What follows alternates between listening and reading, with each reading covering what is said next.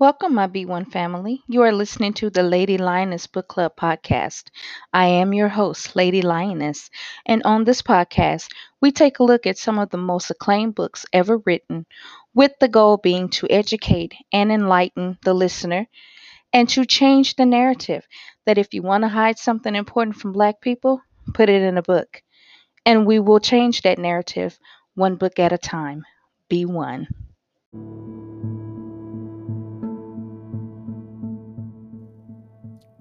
The first book that I will be discussing is Medical Apartheid by Harriet Washington. Harriet Washington is an American writer and medical ethicist and research fellow in medical ethics at Harvard Medical School. Medical Apartheid has been described as the first full history of Black America's shocking mistreatment as experimental subjects at the hands of the medical establishment. Which brings me to a question: is medical apartheid still happening to Blacks in 2021? The answer is yes. At every level of our healthcare, it is happening. According to minorityhealth.hhs.gov 2017 article, African Americans have a 2.3 times the infant mortality rate as non-Hispanic whites. Also, African American infants are 3.8 times as likely to die from complications related to low birth weight as compared to non-Hispanic white infants. African Americans had over twice the sudden infant death syndrome mortality rate as non-Hispanic whites in 2017. Also, the information says that in 2017, African American mothers were 2.3 times likely than non-Hispanic white mothers to receive late or no prenatal care at all. These are some staggering statistics, to say the least. And I've also put up some articles to why Black people do not like to go to hospitals. They don't like to visit doctors. According to the New York Times, an article that was written by Austin Frackett, published on January 13th, 2020, updated July 8th, 2020. It says racial discrimination has shaped so many American institutions that perhaps it should be no surprise that healthcare is among them. Put simply, people of color receive less care and often worse care than white Americans. Reasons include low rates of health coverage, communication barriers, and racial stereotyping based on false beliefs. Predictably, their health outcomes are worse than those of whites. Black America, we've known this all the time. We know that, when we go into hospitals and doctor's office, it's that unconscious bias that kicks in, the reason why we get the treatment that we get. But the article goes on to say that African American patients tend to receive lower quality health services, including for cancer, HIV, prenatal care, as we just discussed, and preventative care. Vast research shows that they are less likely to receive treatment for cardiovascular disease and that they are more likely to have unnecessary limb amputations. When they go after us full throttle, no holds barred. As part of the 1619 Project, Evelyn Hammonds, a historian of science at Harvard University, told Jensen Interland of the New York Times, there has never been any period in American history where the health of blacks was equal to that of whites. Disparity is built into the system, unquote. African American men in particular have the worst health outcomes of any major demographic group. In part, research shows this is a result of mistrust from a legacy of discrimination. And the article goes on to basically describe the Tuskegee experiment and what it did to black people and the different outcomes that came from that. And if you guys don't know that the Tuskegee experiment was an experiment that was held from the that the government held from 1932 to 1972. The Public Health Service tracked about 600 low-income African American men in Tuskegee, Alabama, about 400 of whom had syphilis. The stated purpose was to better understand the natural course of the disease. To do so, the men were lied to about the study and provided sham treatments. Many needlessly passed the disease on to family members, suffered, and died. As one scholar put it, the Tuskegee study revealed more about the pathology of racism than it did about the pathology of syphilis, unquote. In fact, the natural course of syphilis was already largely understood, and the bad thing about this Tuskegee experiment is that they had penicillin at that time, and they could have treated these men with the penicillin, but they wanted to see was the disease process of syphilis the same in blacks as it was in whites. Had penicillin at their disposal to give, but they refused to treat them. So as we all know, that the study was publicized in 1972 and immediately halted. And to this day, it's frequently cited as a driver of documented distrust in the health system by African Americans.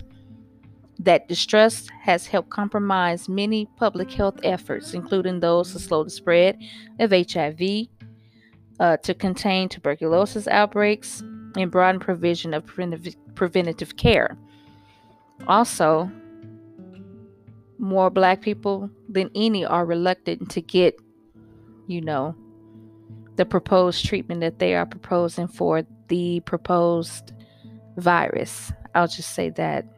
You know what it is.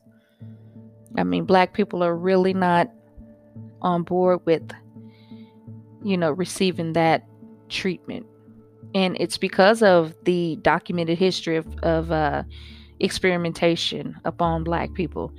There's no people in this world that have been mistreated more than black people have. I mean, we've gotten it from all directions. And it makes you apprehensive about, even getting treatment. That's why in the black community there are big gaps between illnesses and diagnosis and treatments. And it shouldn't be like that. And it's not just the distrust of the medical establishment when it comes to possible experimentation or the lack of adequate medical treatment. It's a financial thing. It's the gap, the wealth gap between the rich and the poor. A lot of black people are, living paycheck to paycheck, and they really can't afford to even take off time to even go and get treated. Where they stress preventative medication, but the deductibles on these plans are astronomical. And if you're not making a lot of money and they're taking $700, $800, $900 out of your check to even pay for the health insurance, that puts you at a disadvantage right there.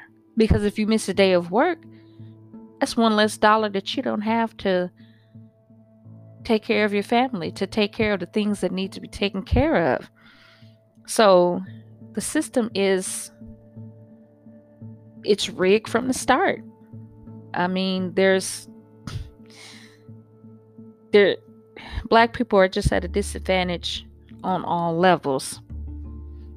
And it's leading to basically the annihilation of of our race, uh, putting us at a disadvantage. So it's just, you go to the doctor and, you may be having, and usually black people don't go to the doctor until it's too late. Until they're right at death's door. And, you know,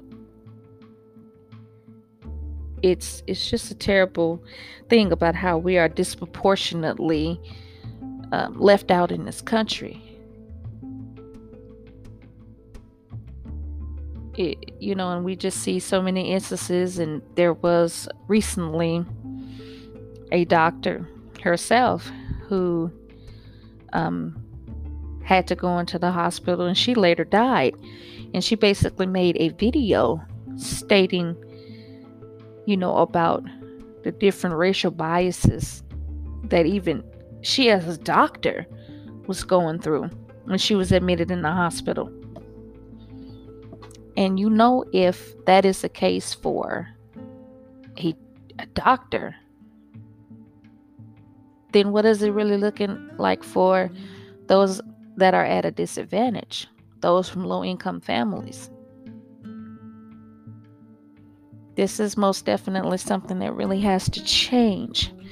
But I am glad that the book Medical Apartheid was written, and it explains everything about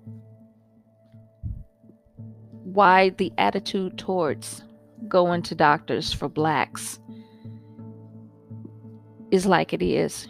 She gives an in-depth glimpse into the medical experiments that were done on black people, black women in particular, black men too, but black women more than anything.